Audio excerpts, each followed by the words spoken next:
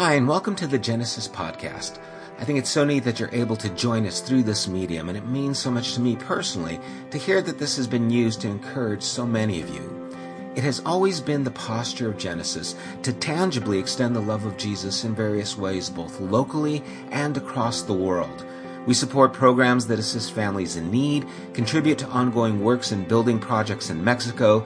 We've built a latrine and cafeteria for St. Andre's School in Haiti, as well as are advancing a food program there that we hope will help feed the children for years to come. The money collected for all these endeavors could have paid for a facility of our own many times over, but instead, we've intentionally chosen to be a mobile community since we began. We now have before us an opportunity to invest in a building of our own. We're not doing this, however, without considering the works we're committed to or even the works we feel compelled to keep doing in the future. But we're asking if you've benefited from this podcast or from anything that Genesis has done, would you consider partnering with us by donating to this work directly at www.thegenesisstory.com. and click on the Building Fund tab. Joshua told the people, "Consecrate yourselves, for tomorrow the Lord will do amazing things among you. Together, let's prepare for an amazing tomorrow." Thanks, and God bless. Good morning. Good to have you all here this morning. If you have your scriptures open to Jonah chapter 1, we are continuing our series through the book of Jonah. Last week we kind of set a stage and explained that Jonah is very unique in the prophetical books. It's not found in the historical accounts, but it's a prophetical book. But unlike some of the other prophetical books of like Jeremiah, Isaiah, Ezekiel, and even some of the minor prophets, the whole book of Jonah is kind of a parable. We don't get a lot of "thus says the Lord." We really have a little bit of that, but the story itself is trying to convey a message. And the message is a great one. I love this story, and we're going to be picking up at verse 4, and we're going to read verses 4 through 6. So Jonah chapter 1, verse 4, it says, "But the Lord hurled a great wind upon the sea, and there was a mighty tempest on the sea, so that the ship threatened to break up. Then the mariners were afraid, and each one cried out to his God. And they hurled the cargo that was in the ship into the sea to lighten it for them. But Jonah had gone down into the inner part of the ship and had lain down and was fast asleep.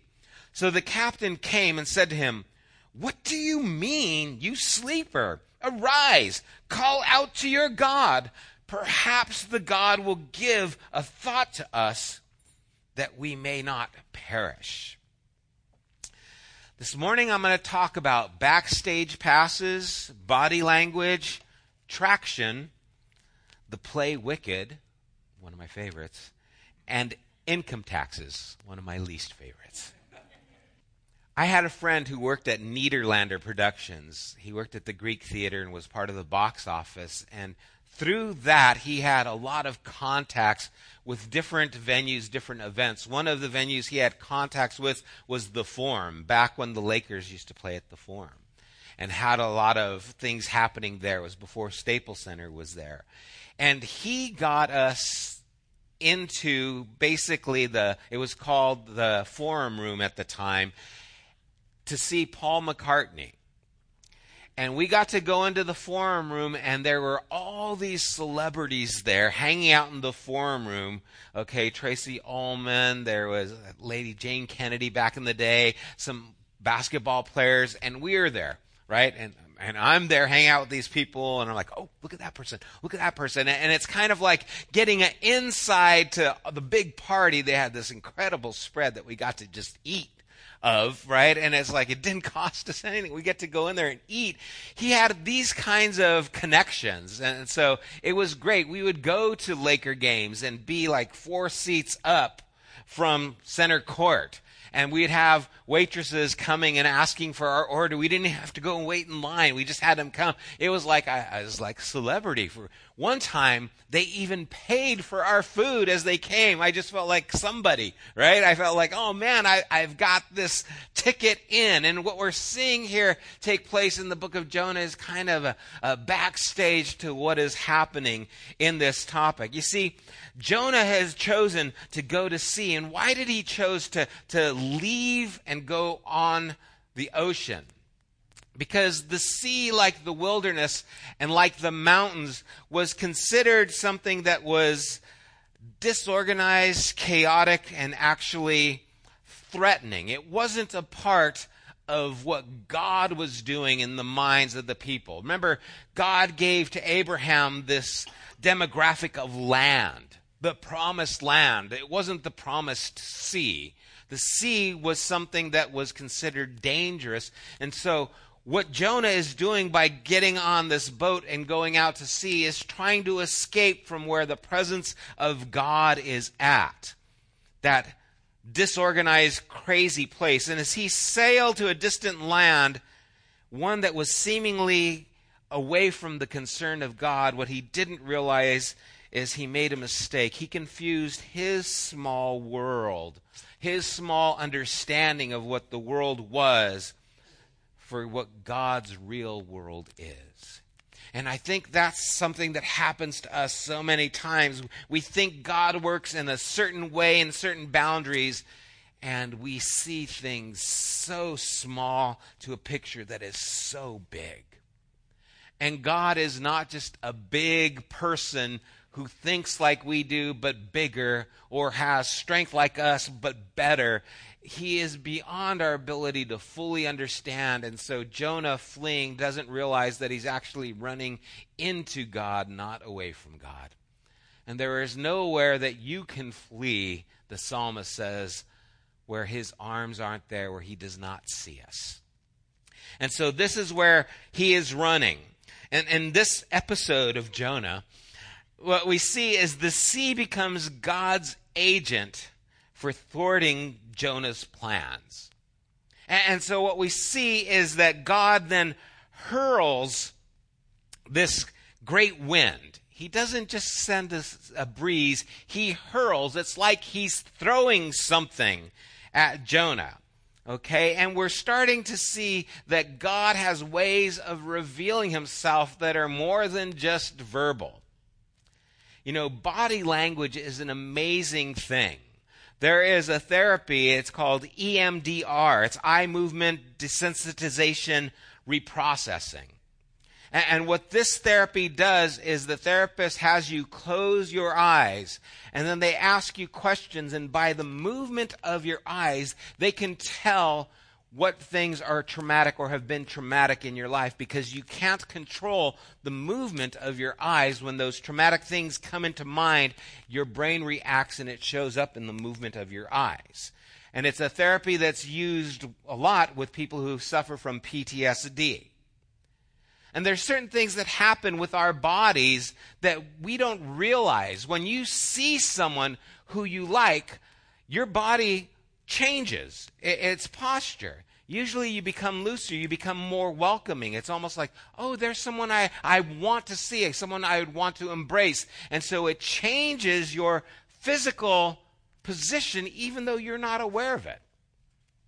When you see someone who you love, someone that you care about, it also causes some things to happen to you. It might give you, the blood rushes to your head, your lips become fuller. I'm in love all the time. I have full lips, right? It's something that all of a sudden it changes your disposition because you see someone and your body reacts to those things. Even your pupils will dilate. There is a body language that we are unaware of. And there is a language that God is speaking in this story that Jonah was trying to run from, but again, it was all around him. And now this storm becomes God's voice in Jonah's life. I wonder how many circumstances become God's voice in our life. And are we hearing it? Are we reading the body language, so to speak, of God in the world around us that's taking place? And what is that language? What is he saying? Even though they weren't talking, Jonah and God, they were still communicating. Through his actions, Jonah's actions, he was saying, I'm not going to Nineveh. I'm not listening to you.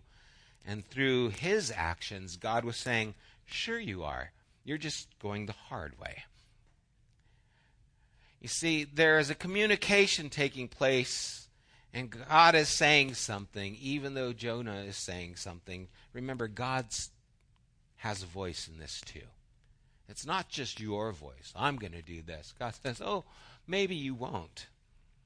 Or maybe you will, but not the way you think. Or maybe you're going to do or go somewhere that you didn't anticipate, but I have a voice too, and it shows up in different ways and in different things. And sometimes these events are what causes us to turn around. It's what God does that gives us the understanding. And God is taking off his gloves at this point. And he's saying, okay, Jonah, I'm going to hurl a wind at you, and I'm going to change your direction.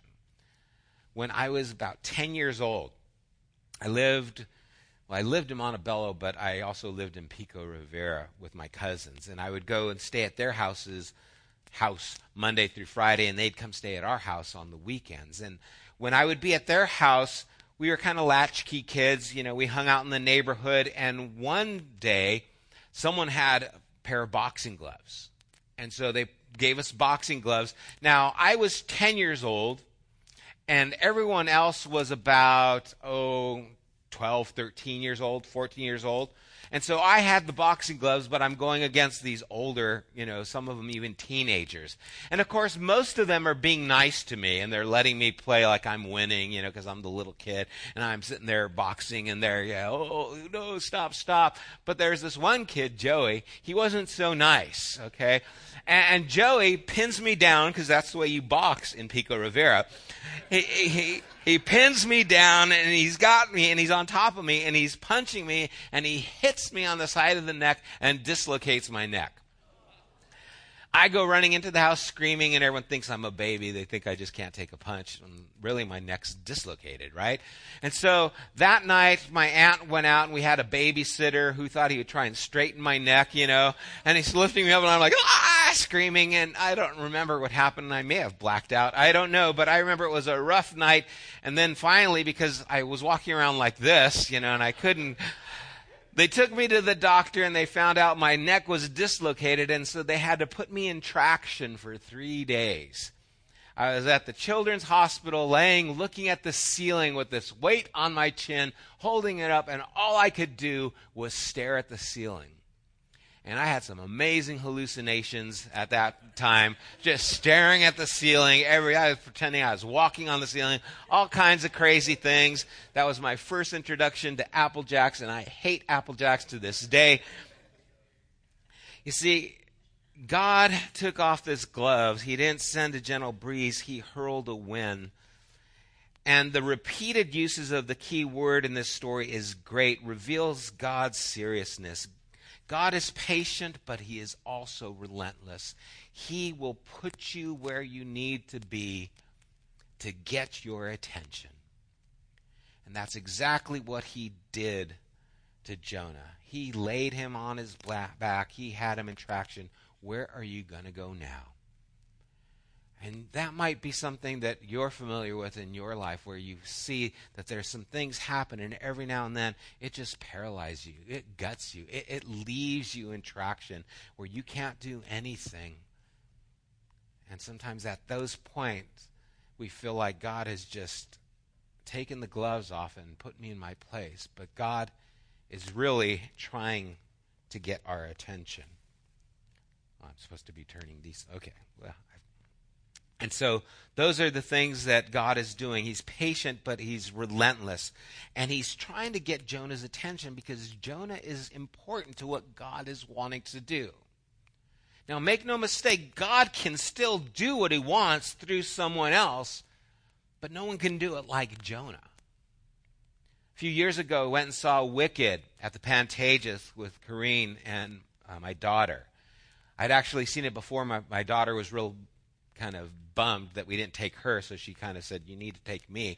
And so it was her birthday, so we had to take her to see it. And when we went to see Wicked, I don't know all the people in the cast, but there was a little note on the program that we had that said that Alyssa Fox was going to be doing the part instead of Jennifer DeNoia, who is the main part for the one who played the witch. What's her name? Elsa? There you go. So that's how involved I am. And so I see that and I go, oh, we're getting the person who's filling in. We're getting that person who's the standby. We're not getting the person. She was amazing, right? It's like, I don't know who the other lady was, but this one was amazing. But you see, there is a purpose for your life, and God wants you to fill that purpose. Someone else can, and someone else might do a great job, but you were supposed to do that job. You're the one who's supposed to do that, not the other person, not the standby. And so, are you filling that position? Because you matter to God so much that He will come after you to get your attention. See, God threw this storm on the sea, and now these sailors throw the cargo into the ocean. It's the same word that's used as God hurling, them hurling. There is a cause and effect that we see happening. God is causing something, and it's affecting and causing other things to happen. It's like God's playing catch here with the lives of all these people involved. Their actions are in response to God's action. And they say, this isn't a normal storm. This is hurricane. This is something unusual. And again, we see the external conflict of this hurricane is a result of an internal conflict that is taking place down below the deck in Jonah. What's happening is because of what happened. And now we think, well, God is causing and we're reacting, but think of this. Jonah caused and God reacted.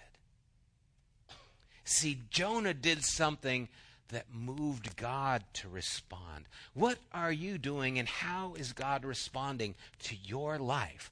Do you recognize that He is not going to sit passive? That He is going to be an active participant in the things that you do or the things that you don't do. Maybe some of what's happening in your life is because of what you're refusing to do. Wow. That'll freak you out, right? What do I need to do? But it always is this playing catch with God and us. This cause and effect, this response to what has been done. And we see that Jonah just goes and he hides. And it's one of the fascinating just facets of this story is that while this hurricane is going on, Jonah is sleeping through it. And you think, how could someone sleep through something like that? It's irrational. It doesn't make sense. In fact, the captain's question cuts straight to the issue and it says, "What do you mean?" That's the literal translation. It's, what do you mean, you sleeper? Like, what do you mean by sleeping like this? How can you sleep in this condition? But it's Jonah's condition that caused him to sleep in this bigger condition. And you find that when you run away from what God has for you, you are going to find that depression starts seeping in because you're not fulfilling what you were created to fulfill. And so you find yourself a little depressed, and one of the signs of depression is sleeping, exhaustion. I don't have the strength to get up because I am overwhelmed with this burden that my life is holding. And we see that that's the case here with Jonah. The point made is that sleeping at a time like this had to be a good meaning, had to be a reason for this. And the captain says, "Wake up, you sleeper, call on your God." It's interesting that all these sailors were calling on their false god, and the one who knew the true God was sleeping and calling on nothing. And that's a interesting tale itself. I wonder if that's a condition of time as well. And when the captain says, "Wake up, you sleeper, call on your God," he says, "Cry out to God." I wonder if Jonah heard an echo in the captain's words of God's first words when he said, "Arise and cry against Nineveh." See, cry to your God. God is saying, I want you to cry against Nineveh. The first words from a human mouth are the same: arise and call. And so now, even through this man, he is hearing or rehearing the voice of God. And doesn't that happen so many times? Someone says something to you and you're just like, oh man, that's exactly what I was thinking, and you called me on it. That's what I need to do. I hear the voice of God in your words, and it's echoing true in my soul. He's the first to vocalize the central theme of this whole story. The whole thing is, perhaps the God will give a thought to us that we may not perish. Perhaps God will give a thought to us and we will not perish. That's really the theme of this book. And at this point it becomes clear why Jonah was sleeping. Okay, calling on God was the last thing he wanted. Waking up to face the storm meant he would have to face God. To pray was to risk opening his heart to God. And to open his heart to God was to risk allowing God to actually change his heart and change his life. And so Jonah got up, but we see at this point he did not call on God. So many times the reason people are so adamant against God is because of what it means to them and the life they're living if they were to open up and acknowledge God. Well, I'd have to change what I'm doing. I've had so many people say, I believe that God's there, but I don't want to live my life for him because I like what I'm doing. I like the drugs, I like the fast life, whatever it is. And they recognize that if I actually did this, it actually might affect who I am and how I'm living. And so Jonah doesn't want this. He doesn't want to acknowledge this. So he doesn't call on God. And there's an interesting comparison that takes place with Jonah and a story in the New Testament. Like Jonah, Jesus was on a ship at sea with others. They also were caught in a storm. The men who had the most experience on the sea also feared that they were doomed. Remember, Peter was a fisherman. Some of the disciples were fishermen. And like Jonah, Jesus was sleeping through the storm, but for a different reason. It wasn't because he was running from God's will. It was because he was exhausted from doing God's will. And it's interesting because in Mark chapter 4, verse 36, it says, "And leaving the crowd, they took him with him in a boat just as he was." Why does Mark add just as he was? What does he mean? Of course he was as he was. What else is he going to be? As he will be? No. What does he mean just as he was? It had to be because there was something about his condition that was significant, that stood out to them. Now, previously we see that Jesus had been so busy that he didn't have time to rest. It says in Mark chapter 3, the previous chapter, verse 20, that they went home and the crowd gathered again so that they could not eat. He didn't even get to eat. There were so many people. Man, I would be irritated. Have you ever been in that situation where you're wanting to do something, but someone comes over and it's like, okay, we can't eat. Oh man, you start getting grumpy. Or maybe that's just me. But he couldn't even eat. And so, of course, it had to be he was just something taking place. He was so exhausted. No wonder he crashed on board. He's been on the go. He didn't get to eat. He gets to sit down finally, and he lays down and he falls asleep. My wife, for so many years, having 4 little ones, we would say, let's go to the movies. We'd go to the movies. She'd sit down and be quiet. It doesn't matter what movie. She's asleep. There's bombs going off, explosion, action. No, she has kids. I'm still, and it's quiet. See you later, right? I'm exhausted. I'm going to sleep. Jesus is exhausted. He's going to sleep. He rests at this time. Jesus was also awakened, just like Jonah was. And he was scolded, in a sense, for sleeping.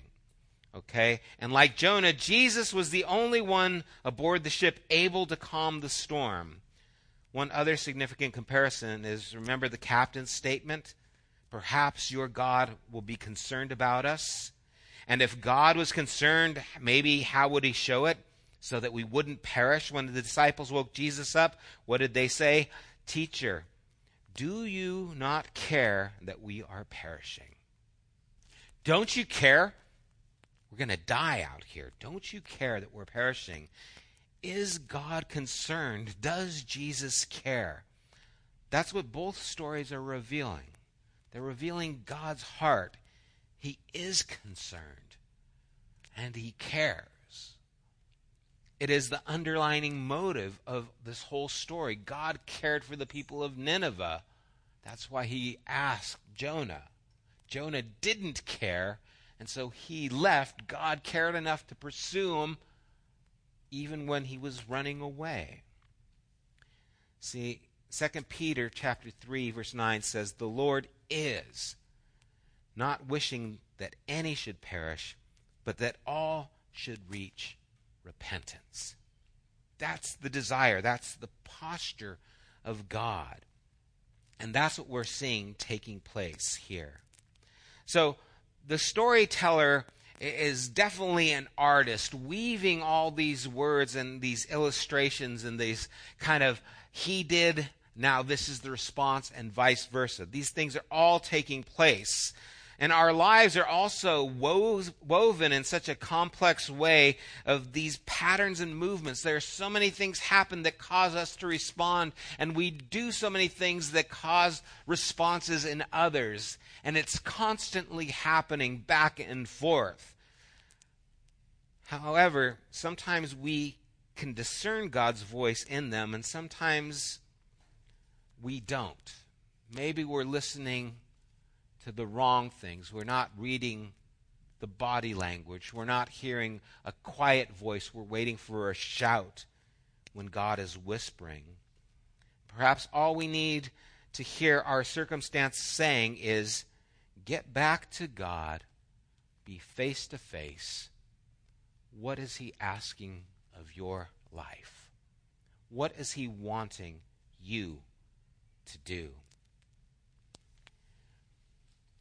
Maybe the portrait of this storyteller paints is this story like our own. He's showing us something about us that we cannot see in ourselves unless someone reveals to us where we are being deaf, where we are being stubborn, where we are running away.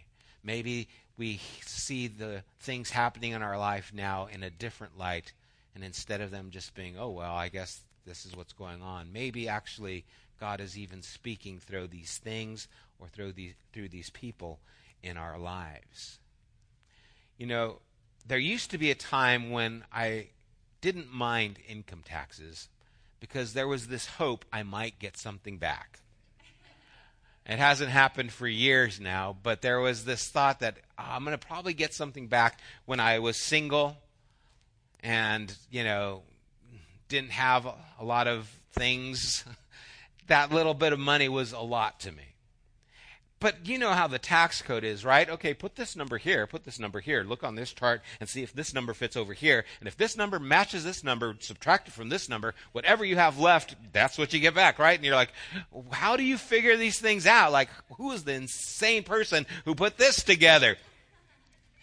Because you don't know what all these numbers are going to mean. What is this number going to have to do with that bottom line where I see if I get something back or not? How much am I going to get back? And so there's this hope.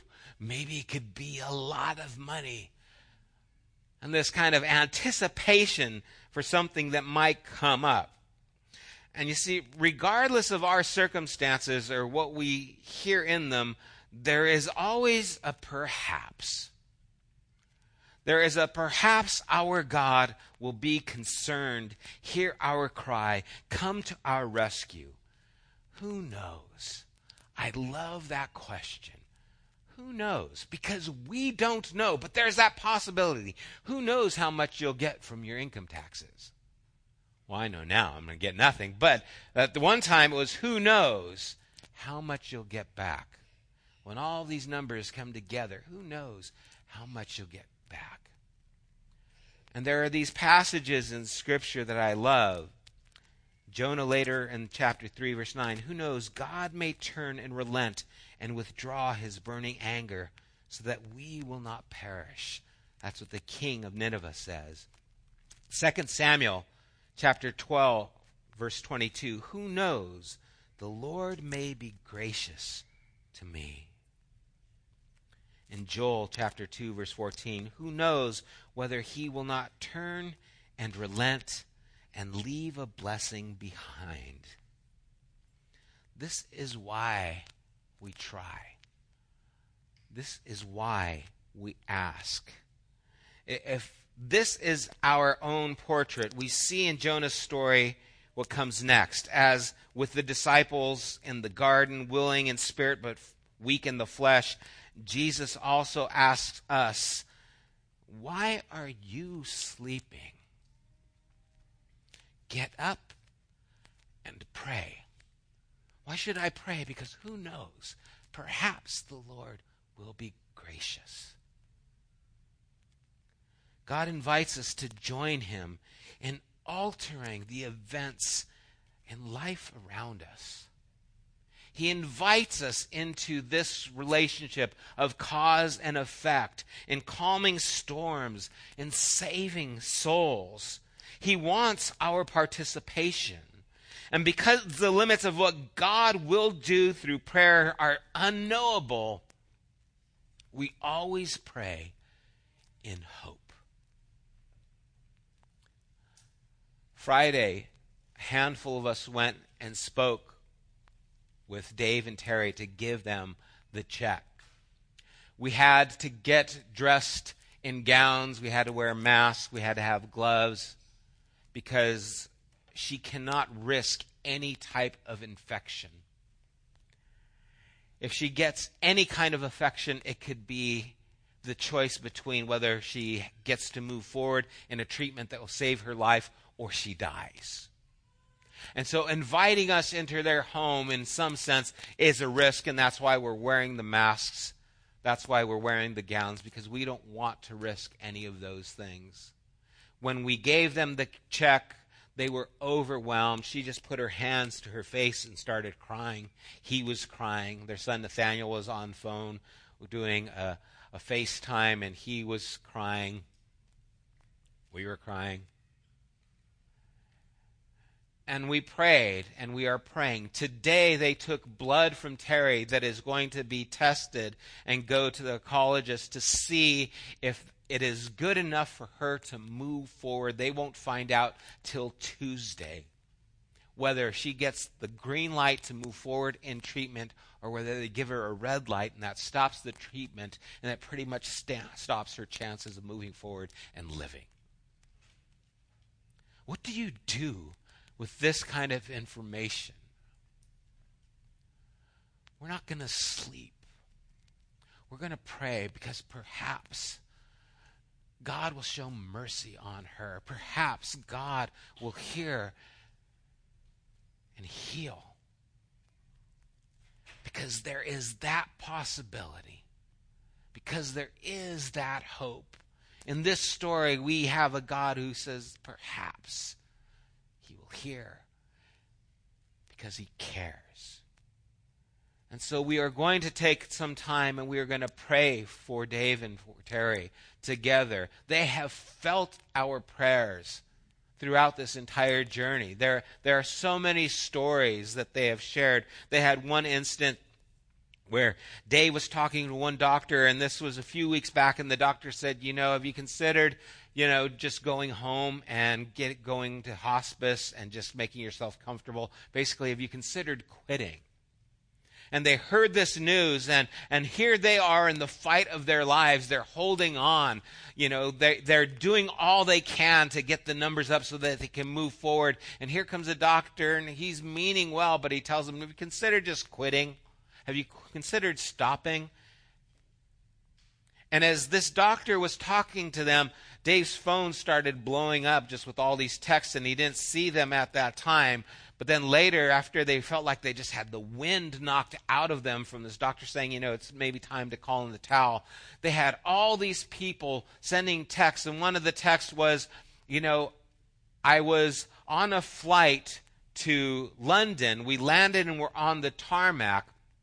And the stewardess had seen the 10 Mile for Terry website, and she saw that, and she was so moved by that when she was on the tarmac, she invited all the passengers on that plane to pause and to pray for Terry at that moment when they needed encouragement. Perhaps God will hear the cry. Perhaps he will move on the heart of someone on another continent to move, to encourage us when we've been discouraged. Perhaps the voice coming across this text will be the voice of God saying, don't quit, I am with you. So we are going to pause and we are going to pray for Dave, for Terry, because perhaps God will hear and show mercy. I want to take a moment, and I'd like you to turn to someone next to you or someone behind you if you want to move your chairs. We're just going to take a minute, and we're going to pray for Terry. And I've got a list of things that Dave has sent for us that we can pray about.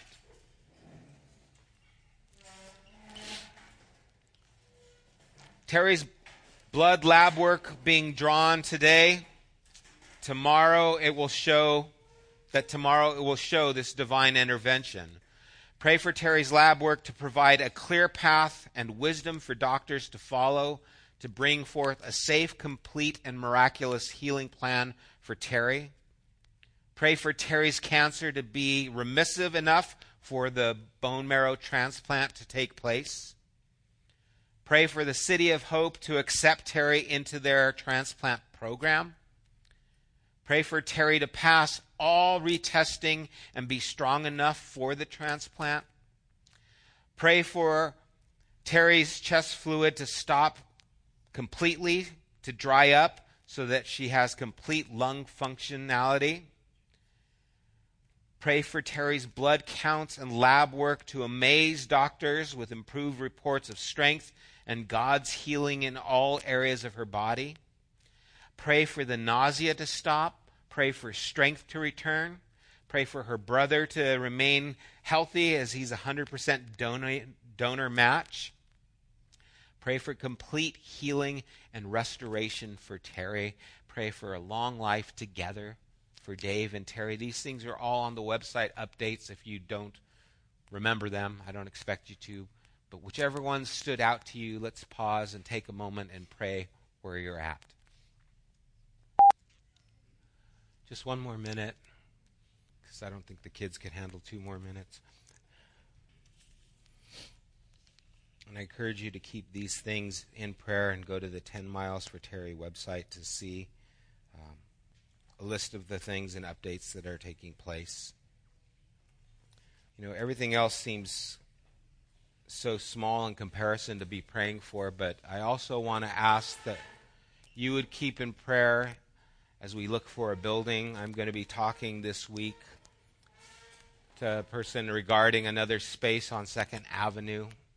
Pray that the Lord give us favor with him. Pray that the Lord provides what's necessary so that we can move forward, not just to have a building, but to be able to continue the work that God is doing in our community, that we feel that a building would be helpful.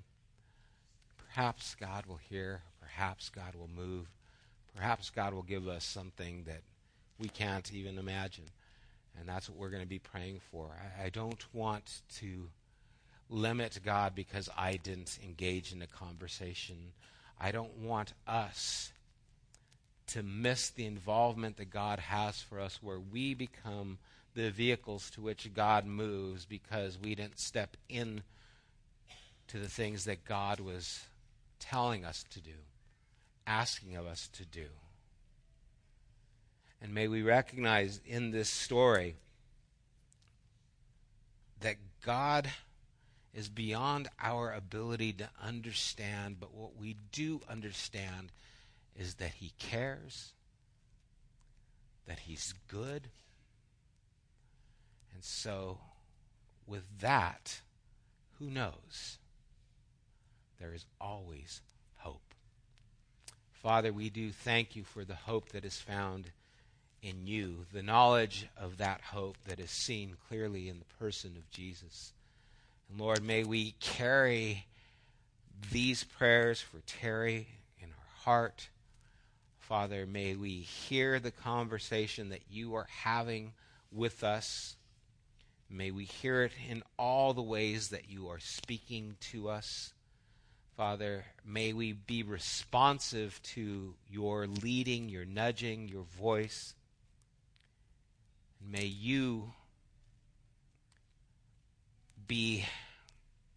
we be useful to you and your purposes. We ask it in Jesus' name. Let's stand together. May your life fill the role that God has intended for it. May you not allow a stand-in. May you hear his voice and be moved by even the movements of the wind.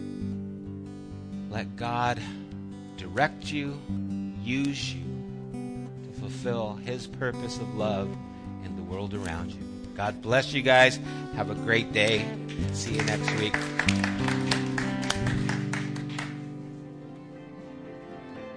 You have been listening to the Genesis podcast. We invite you to join us at one of our weekly gatherings. You can find more information at www.thegenesisstory.com, as well as opportunities to help financially support this podcast. Thank you for listening.